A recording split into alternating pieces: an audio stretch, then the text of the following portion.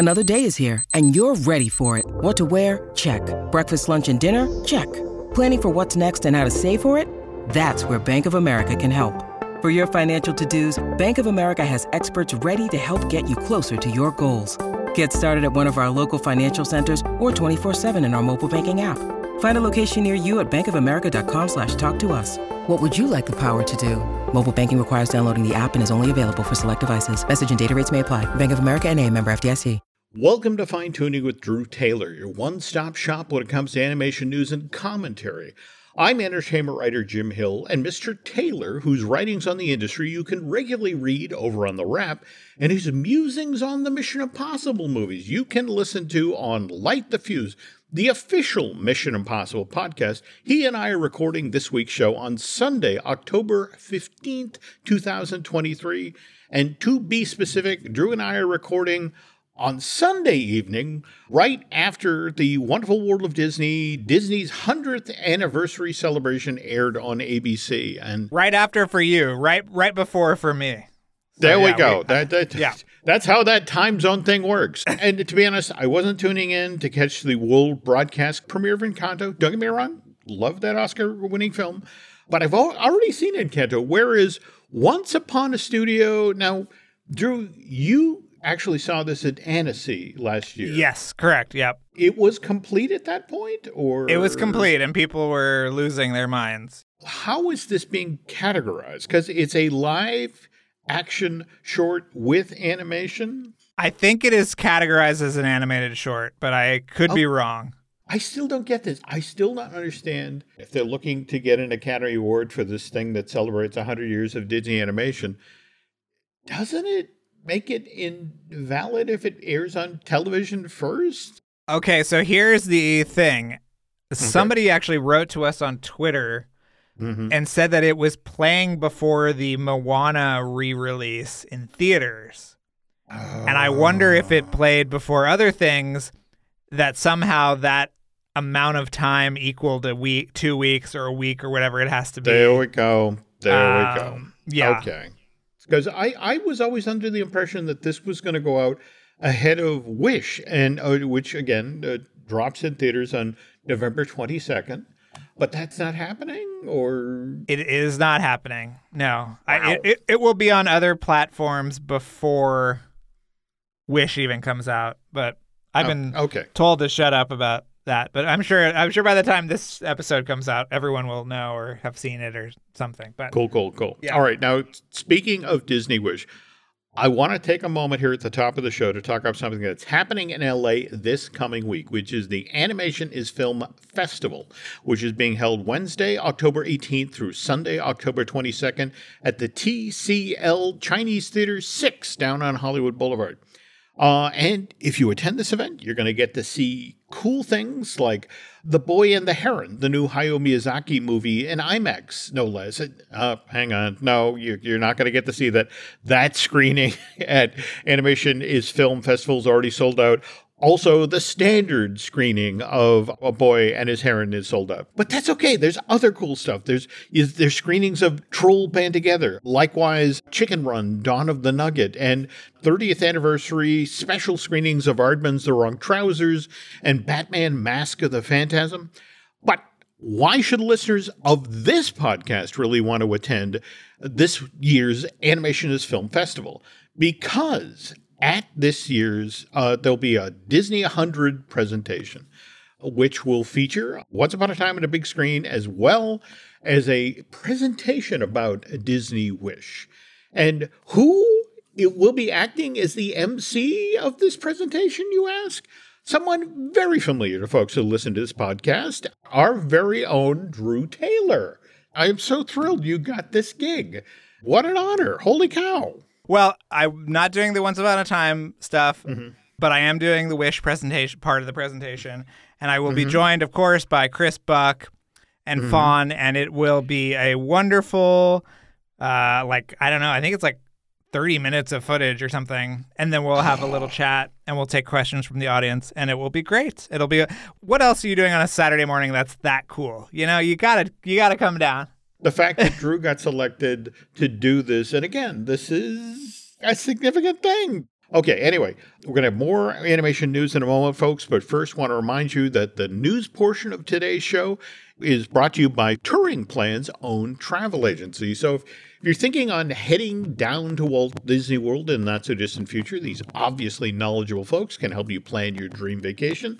They'll even toss in a free subscription to the Touring Plan. So if you're visiting Central Florida sometime soon, please check them out at touringplans.com/travel. Okay, so we were just talking about the Animation is Film Festival, which again gets underway out in LA Wednesday of this week, October 18th. But just a reminder, Drew and I are recording this week's show on Sunday, October 15th, which is when New York Comic Con is coming to a close at the Javits Center. And this con has been going on in New York City since Thursday of this week, October 12th. And you've seen, obviously, a lot of animation news coming out of this thing. So let's start by talking about the news that just broke about Season 2 of Monsters at Work, which I remember when they first started talking about this show back in November of 2017.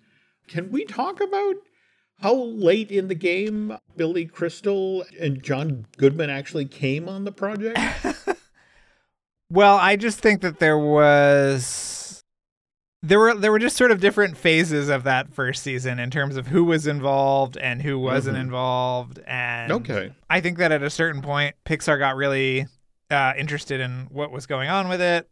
Mm-hmm. They ultimately did not sort of take any kind of real role in the show. But it was very late in the game that John Goodman and Billy Crystal were announced and were secured. But, if you look at the timeline, you could see that it was a while before anybody mentioned them. Yeah.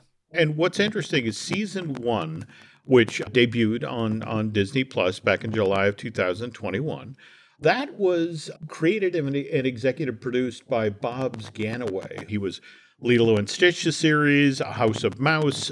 He was also director and writer on Planes in 2013, and the sequel that Disney Toon Studios produced for that, Fire and Rescue. But I was really intrigued by the fact that, did you see who's on board to executive produce this time around? I did, and I thought it was very interesting. It's Kevin Dieters. He's the executive producer, and supervising director is Stevie Wormer-Skelton. And these two Emmy Award winners are the talents behind 2009's Prep and Landing and its 2011 sequel, Prep and Landing Naughty vs. Nice. And I have been sitting here patiently waiting for Prep and Landing 3. I'm happy to see Kevin and Stevie, working on something, but it's like, oh, okay. But anyway, back to Monsters at Work news, Season 2.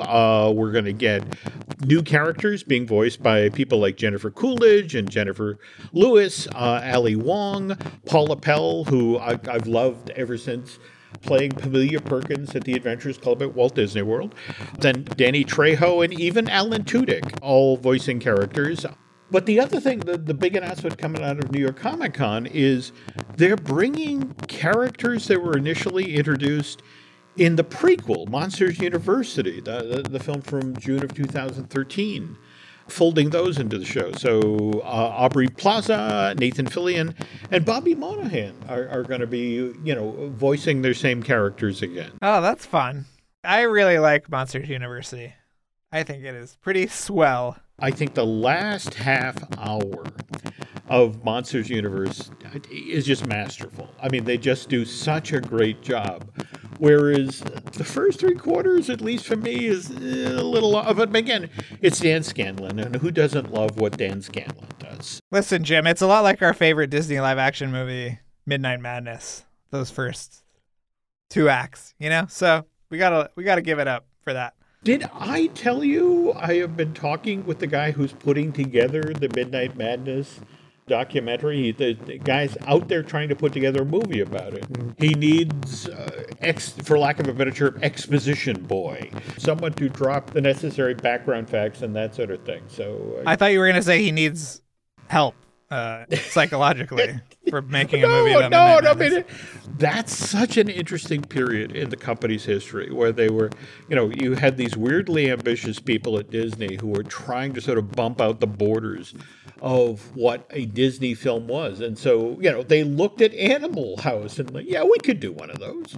And it's like, really, you're Disney and you think you can do an Animal House. But again, any movie that features the big screen debuts of both Michael J. Fox and Pee Wee Herman, you got to acknowledge, the cinema greatness. All right, and speaking of greatness, Drew and I were obviously fans back in the day of the live-action Scott Pilgrim film, and we've got the new anime version that Scott Pilgrim Takes Off debuts on Netflix on November 17th.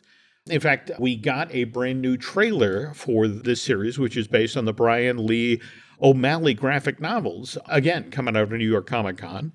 Likewise, we got a trailer for Grimmsburg, which a new animated comedy for adults that stars and is executive produced by John Hamm. That's going to be debuting on Fox in January of next year. They made a big deal out of the panel today, to the effect of, hey, Fox is so high on this show that even before season 1 premieres as part of their animation domination block, that they've already renewed it for season 2. And it's like, I need to speak with Mr. Taylor about this, because is this the same thing we're seeing with the stuff for Disney Plus and the Disney Channel where... Yes, absolutely. Yeah, they just... So there we go. Yeah. It has to hit some probably very easily notched ratings quota. Mm-hmm. There's absolutely nothing coming on this year or early next year. They need the episodes. So yeah, of course they're and they say we've renewed it for season 2 out of Comic-Con to just get a little news bump, and here we are, Jim, falling for it like a couple of suckers. But as soon as I saw that line, it's like, okay, I need to talk to Taylor. The other thing I wanted to say is that Scott Pilgrim is going to blow your minds. I think that's all I can say at this point, but it is so good. That's a great looking trailer. I mean, it just love the design and love the animation, so can't wait. Now, on the other hand, in the same window of time, Illumination's next theatrical release, Migration, going to arrive in theaters December 22nd. And we got the second trailer for this Benjamin Renner movie. It debuted just over the last 24 hours. And have you seen this one, Drew? Maybe. I don't know what I'm allowed to say yet. But I haven't seen the trailer. Okay. But I maybe have seen the movie. Okay. But I have to tell you, from the marketing of Migration has, for me, been weird. I mean, we got that first trailer back in July, which was mostly clips from Despicable Me, Secret Life of Pets, Sing, and Minions, and very little real footage from Migration. And then mid-July, we got what I thought was a really good trailer for Migration. And this one that just came out within the past 24 hours almost feels like a step backwards. It's like, I don't entirely understand what Universal Pictures is doing here. Normally they are great when it comes to promotion, and they move from strength to strength to strength. And it just felt like with this trailer, it's like, wow, I am now less compelled to want to go to see that movie than I was from the trailer that came out in July. I mean, and the trailer for Leo, the new Adam Sandler animated thing from Logic, or Animal Logic. Yeah. The trailer that dropped last month, the teaser, it was middling. It was just one of these things like, meh, okay. Whereas the trailer that dropped three days ago, it's like, I want to see that movie. That looks like a lot of fun. That looks like it has big laughs, a lot of heart. A really good trailer can do that. Or a really good trailer can turn that around. Leo drops on Netflix on November 21st. One day later, in theaters, Disney Wish opens, the Wednesday of the long Thanksgiving weekend. And historically, this has always been a great time for Disney. It's a long Thanksgiving weekend. You hang out with your relatives, and then you realize, ugh, I need to get away from these people. What's at the movies? Oh, I will go see the new Disney animated thing. And, so they always had a great opening weekend over Thanksgiving, but the world has changed. You have a brand new full-length animated film available on Netflix, where if you're looking for a 2-hour-long respite from your family, all you have to do is fire up Netflix, as opposed to get in the car, drive to the movie theater, sit through 25 minutes of credits, and then eventually get it.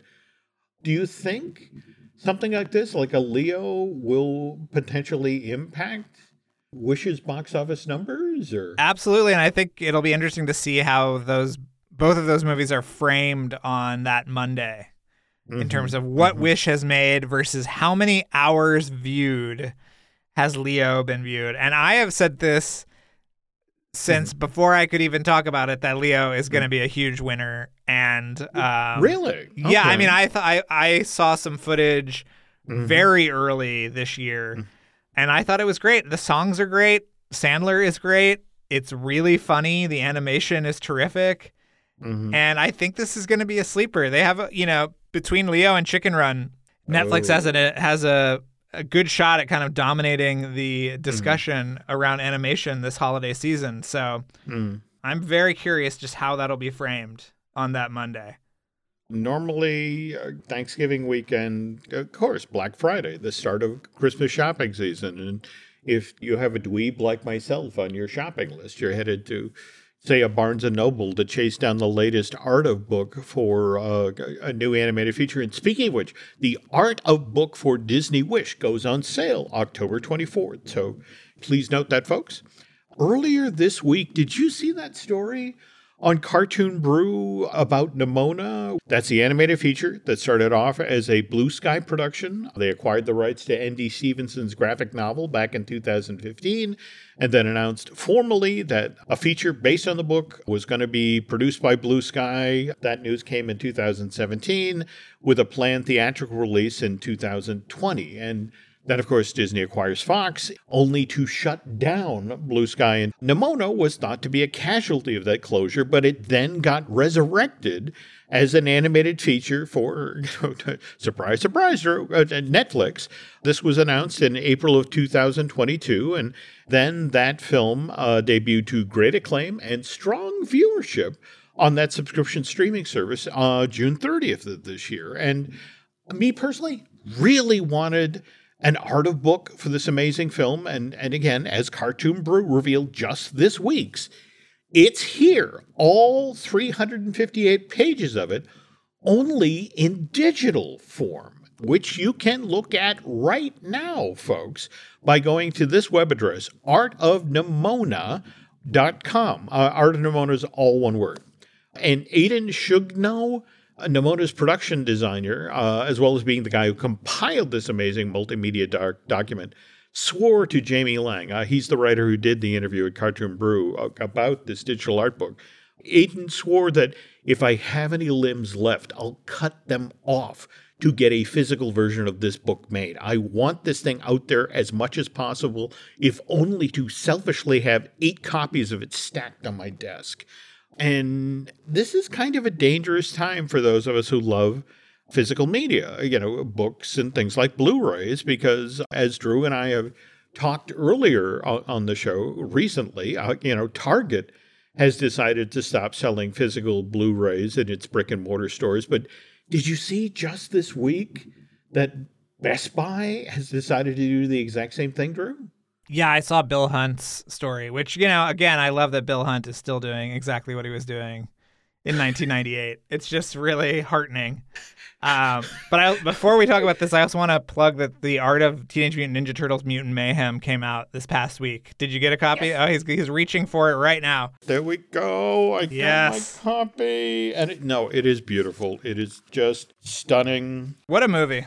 They did a great job, and more to the point, they do a great job of delineating the design history and how they decided to come up with a new look. No, great book. Yeah, I don't understand the Best Buy thing, because from what we've heard, 4K is going to be a real collector's market in the next couple of years, that, vinyl records are selling, better than they have since, 1979 or whatever. It doesn't make a lot of sense. And also, have you been to a Best Buy recently? What are they going to put more refrigerators in there? Like, what is going on?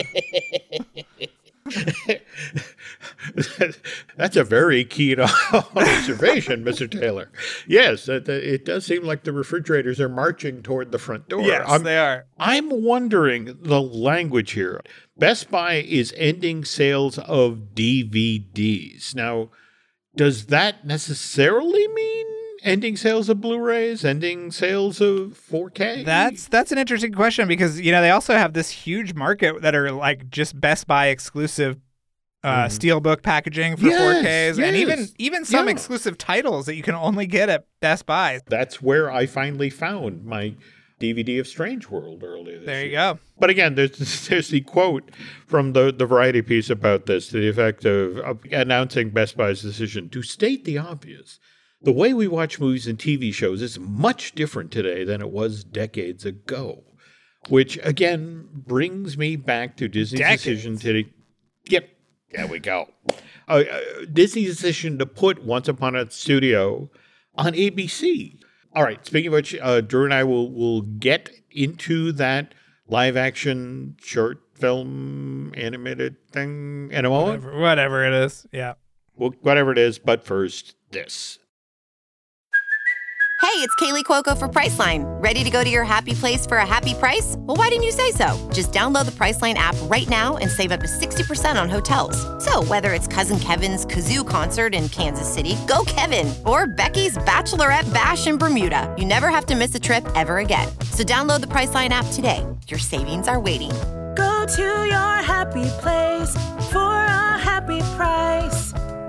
Go to your happy price, Priceline. Before we get started talking about Once Upon a Studio and Drew's appearance this coming week at the Animation is Film Festival, again, being held October 18th through the 22nd at the TCL Chinese Theater 6 on Hollywood Boulevard, I wanted to share this letter that came in from Michelle T., who's a fine-tuner listener that hails from the Netherlands. Oh, okay. So here we go. He writes in to say, I have just visited the Disney 100 exhibition in Munich, Germany, and I have to say it was worth the trip, an 8-hour drive from where I live in Arnhem in the Netherlands. It was also a confusing experience, though. Pretty much all the artwork on the walls had a sign next to it that said reproduction, and that included the famous Herbie Ryman Disneyland concept drawing.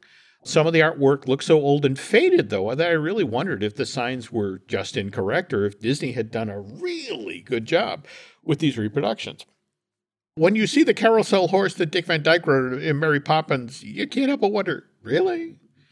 But truth be told, I wouldn't have missed the exhibit. It told Disney stories in a way that only Disney was able to, but the added confusion of not knowing whether I was looking at enhanced, blown-up pictures, which I've seen at home in my books already, or something that the original artist had really touched a century ago, it was a bit of a disappointment. It made me wonder if the exhibition was like that in the States or not. Because, of course, I could imagine that some pieces are too old or fragile to travel. But the thing is, 1 week earlier, I had visited an exhibition, Disney Telling Timeless Stories, in Groningen, with cooperation of the Disney Archive, which featured hundreds of original pieces of artwork. So he sent us this note, but he also sent a letter to Matthew Adams, who is the manager for exhibitions for the Disney Archive. And what was nice is Matthew wrote back to Mr. T, and Mr. Adams had to say, hello, Michelle. Thanks for reaching out, and thank you for attending Disney 100, the exhibition. Every label that indicates a reproduction is, in fact, a reproduction. However, Carousel Horse, the Dick Van Dyke, is original, as is any other object not marked reproduction. And the reason for the number of reproductions is twofold. Since there are 2 units of this exhibition touring, one is in Europe and one is in the United States, we wanted to ensure that each unit had as similar as possible selection of items, so guests attending either show would have the same experience. And such much of the art is one of a kind, the only way to achieve this was to create high-quality reproductions of the art that would also include any fading, aging, or imperfections that could be seen on the original. The second reason, as you pointed out, is that much of this art is quite old and fragile. And these items will be on tour for the next 5 years. So we were concerned that this was just too long for the art to be on display without constantly having to change the art out for new pieces. So all of that said, heard your feedback and similar feedback from other guests, and we will be replacing many of the reproductions with original art at the next stop in London. And we hope you'll be able to make the trip over to London to see the new added original art. So the London edition of Disney 100, the exhibition, actually opened at the Excel-Inn in East London just this past Friday, Drew, October 13th, where the stateside run of Disney 100, which finished its stint in Philadelphia late last month, opens in Chicago on November 18th. So anyway, wanted to share that, which obviously also ties in with Once Upon a Studio, this 8-minute long film with 534 characters. So when you saw this at Annecy, were Dan Abrams and Trent Corey, the two directors, there? They were there. I chatted with them. They are lovely. You know, what I think is interesting about this short is that it really could have felt like a piece of kind of studio propaganda. But they actually conceived of this thing on their own. They came up with the idea while hanging out in a Taco Bell parking lot during the pandemic. I think I asked them which one. I will have to go look at my notes to tell you which Taco Bell. I thought it was the one on Magnolia. It was not. It was in deeper Burbank somewhere. But you know, they kept it secret for a long time. I mean, Jennifer Lee didn't even know that they were working on this thing. And it shows, I think. Absolutely. And I mean, I love that they sort of cooked this up during COVID in sort of classic COVID fashion, that, you know, when they finally went to go pitch it to Jennifer, they had to do it over Zoom. But this was strong enough that they sold it to her over Zoom. Yeah, she greenlit it before the meeting was up. Yeah. Wow. Yeah. Okay. So I think what's so fun about this is it's not a piece of corporate propaganda. If anything, what's fun about it is the mixing and matching, that how there are these lovely character authentic bits. For example, I love the moment in it when Elliot from Pete's Dragon is flying Cody from Rescue Us Down Under, just like the Golden Eagle did in that film, through the building's interior space, and the kid is like, higher, higher.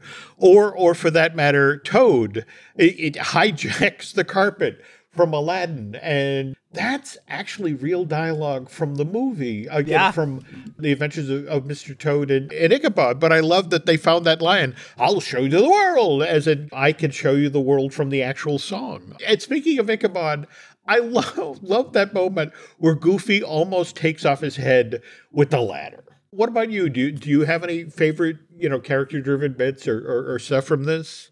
Well, I have not gotten to watch it again, and I have only seen it. I saw it in June or July. Okay. So I have not, but I was just enchanted by the whole thing. I thought it was absolutely moving and so well done and so beautifully animated. And now we know what that incubator program was for that was developed with the 2D animators earlier this year. Or last year, that it was all for this, Jim. This is what those people were working on. I did not know that. Yeah. Okay. Yeah. So, you can see the Eric Goldberg of it. It's so clear. Those Mickey and Minnie are so clearly his Mickey and Minnie. Yeah, I just loved that. All of our friends, Randy and Mark and everybody really pitched in to make this feel real, right? I would love to get a definitive list of who worked on what, because evidently Eric Goldberg worked on Genie, whereas James Baxter came back and did Peter Pan, and it's obviously done by people who who know and love Disney animation. Like, for example, in the moment where Olaf is sitting at the animation desk, if you're watching the hallway, who floats by but Robin Williams as the little lost boy from the magic of Disney animation? Yeah. And it's just sort of like, ow, and this is just before the genie shows up. And again, there was this one, I'm sure you've seen the story about how they went to the Robin Williams family and got clearance to use a line that had been cut from the original recording sessions from Aladdin. It's like, what was it? I haven't seen a fall like that since Rome. I watched this thing 3 times tonight. When what's fun, there's still new things to pick up, 3 things in. For example, there's a moment in the men's room where Gaston is combing his hair along with a number of different characters getting ready for this photo shoot. And if you look down the bottom, poor Chicken Little is struggling to be tall enough to see in the mirror and to comb his hair. Or for that matter, if you're looking for Bruno from Encanto, keep an eye on Pacha from Emperor's New Groove. Particularly keep an eye over his shoulder.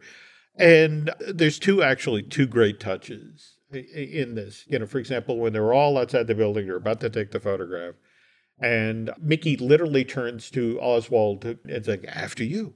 Which of course, when you understand that Mickey came after Oswald, that's a great nod.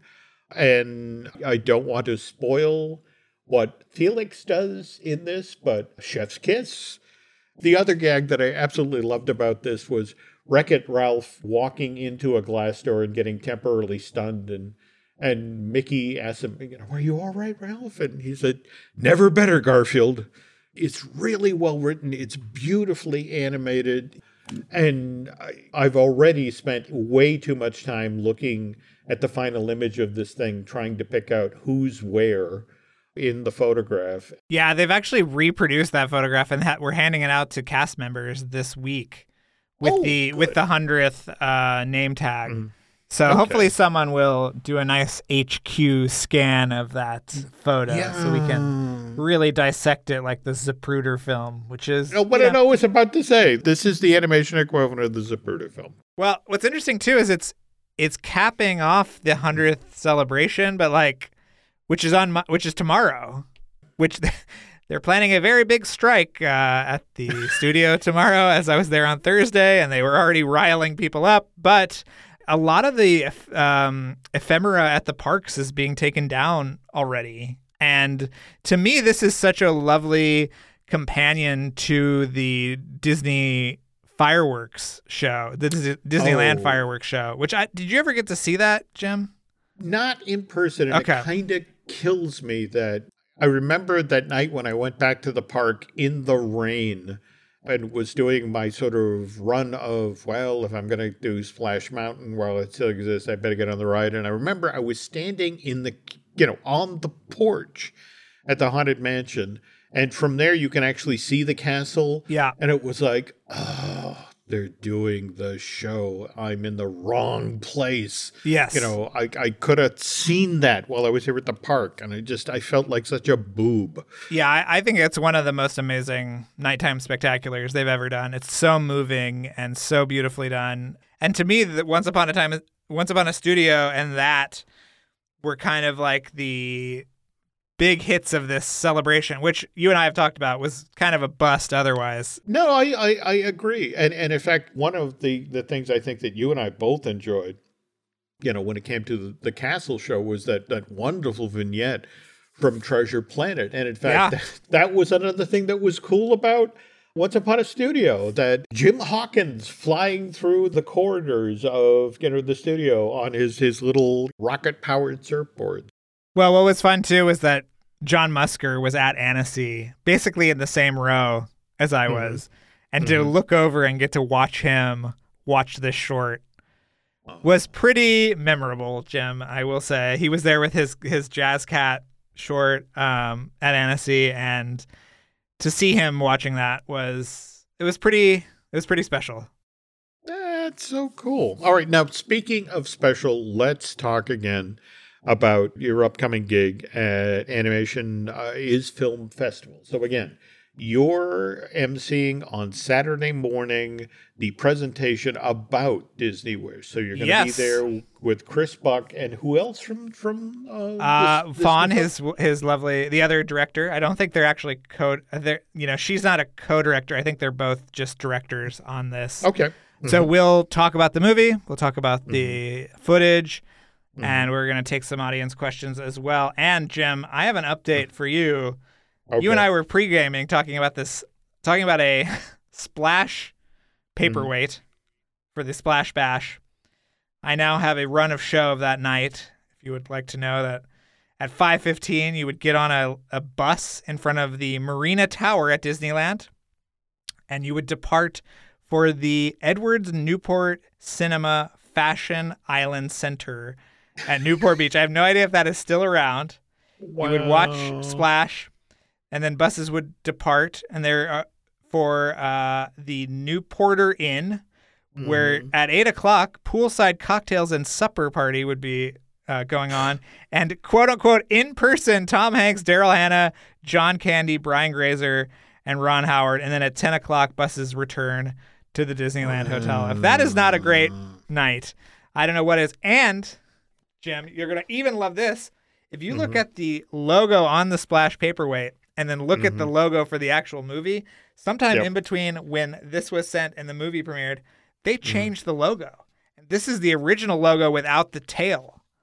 So the S curves back into the P, no tail. So anyway, Jim, that is the history. And that was done by our lovely researcher in the next room, Katie Everson, who's overhearing our conversation and texting me this info. So there you go. So cool. Yeah. For me, in real time, to have seen Splash in theaters at a time when this was a company that was genuinely struggling to make movies that connected with audiences, and to have this wonderful romantic comedy that rightly connected hugely with audiences back in the day. But Tom Hanks, has these absolutely great stories about going to Disney and making Splash, and how he just described going on the Disney lot in like 80, 81 as they were getting ready to begin production. And the way he described it is that Disney felt like an underfunded community college. I mean, it was just, that they were barely in show business at that point. And the fact that here they were with Ron Howard and all of them making this movie, and at the same time concerned, will they be able to beat the Warren Beatty mermaid movie to the market? But again, there's a lot of great stories there. A lot of great stories. Well, did you see also that they're tearing down the old Warner Ranch right now down the street from where I live in Los Angeles? No. Yeah, they're putting up sound stages apparently, but they knocked down over the weekend the 1960s Batman Batcave.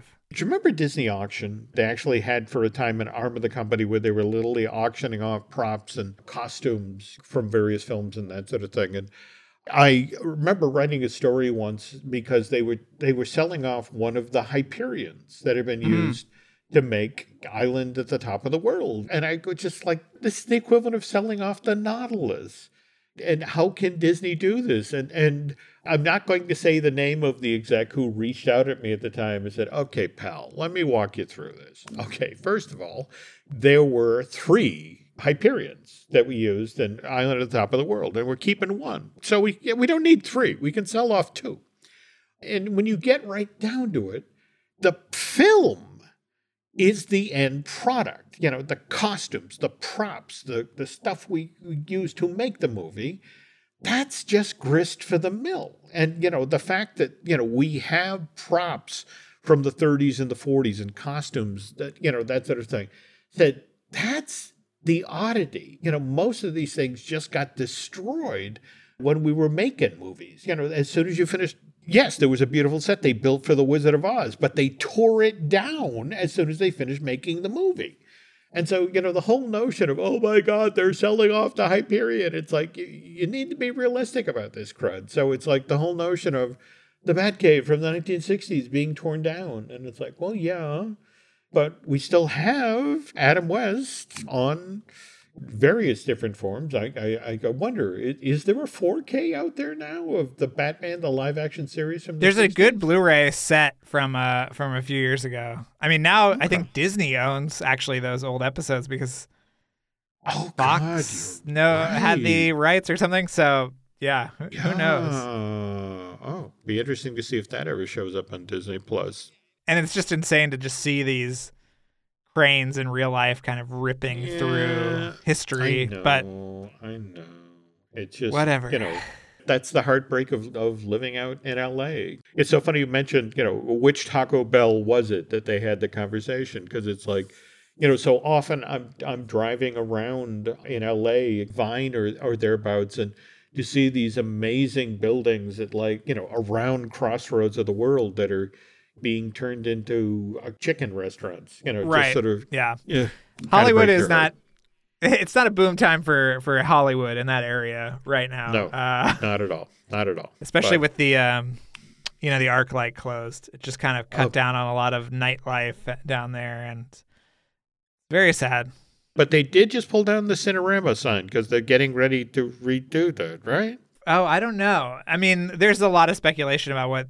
Thankfully, the Cinerama Dome is a historically protected so they can't. Building. Okay. But the Egyptian is about to reopen in the next month or so, which is very exciting because having that out of commission was a big, it was a bummer. There was a lot of cool stuff. No, totally. Yeah. I mean, I spent an amazing evening there in the mid-2000s. They ran 3 of the most recent Godzilla films back to back to back there, and it was just such fun, to be with a crowd that was there to see, guys in rubber suits step on, tiny little balsa wood buildings. Yeah, the last movie I think I saw there was a Flight of the Navigator. Wow. 35 millimeter print. There were about 20 people in the theater, but we were very enthusiastic. All right. So, again, this is why you listen to Drew Taylor, folks. And speaking of which, stories at the wrap, not to mention his wonderful Light the Fuse, the official Mission Impossible podcast, which Drew does with his equally talented co-host, Charles Hood. The Blu-ray of Mission Impossible Dead Reckoning Part 1 hits store shelves on Halloween, October 31st. So you have to be doing something this month on Light the Fuse to commemorate this thing marching out, right? I hope so. I mean, the special features are really, really great. So I would encourage people to buy it on digital or physical. I am very excited about the 4K coming out at the end of the month. But yeah, it's great. So hopefully we'll do a rundown. We've also talked about maybe doing a commentary track, which we used to do for the Patreon, so that you can actually sync up us to your version, whatever version of it you're listening to, and let us roll. So, yeah. That would be cool. Yeah. Oh, by the way, we do have some other podcasts here at Jim Hill Media we'd like you to check out. We have Disney Dish that I do with Len Testo. We have Marvelous Disney, which I do with Aaron Adams. By the way, Aaron has, Drew, his own outside podcast well worth checking out, 32nd Street. Brian Gaughan and I will be doing a brand new Looking at Lucasfilm sometime in the coming week, and brings me to our Len and I's next project, Disney Unpacked, our first ever video series, which we produced in collaboration with veteran Imagineer Jim Schul. It bowed on Patreon earlier this month.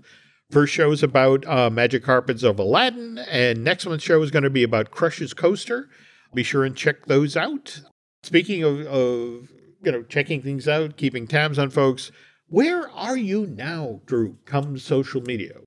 I'm still on all the horrible. I mean, I'm still on X, although it just gets worse and worse every time I go on it. So I'm on X. I'm on Instagram. If you want to see photos of my wife and dog, it's a pretty good spot. Speaking of which, I have to say, I love those photos of you and Charles in the car graveyard. Was that your set visit for Dead Reckoning? Or? Yeah, it was set visit. We were there about this time, actually, last year. And they were deep in production on 8. And they will still be deep in production on 8, maybe at this time next year. But it was that was when you see the movie and you see the Fiat, we saw all the wrecked Fiats that they tore apart. It was very cool, and that took months and months of approval to just get that photo out. But we've got even cooler ones coming out for 8. So yeah. Yeah. You and Charles look very happy, which was, again, why folks you want to keep tabs on Drew on social media. Me, I'm on Twitter, X, whatever they're calling it. Instagram is Jim Hill Media. Over on Facebook is Jim Hill Media News. Final favor, want to ask you folks, if you head on over to Apple Podcasts and rate and review, well, not just the show you're listening to right now, fine tuning, but also like the Fuse, that would be very helpful. And if you like what you heard, you want to head over to Bandcamp and subscribe, that would be cool too.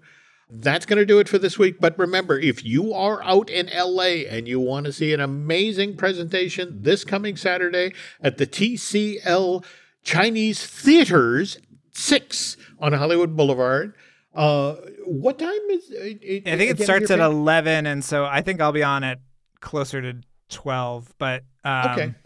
Yeah, come say hi. If you see me too, just say hi. And I know we have so many amazing listeners who care so much about animation, and so just stop me and say hi.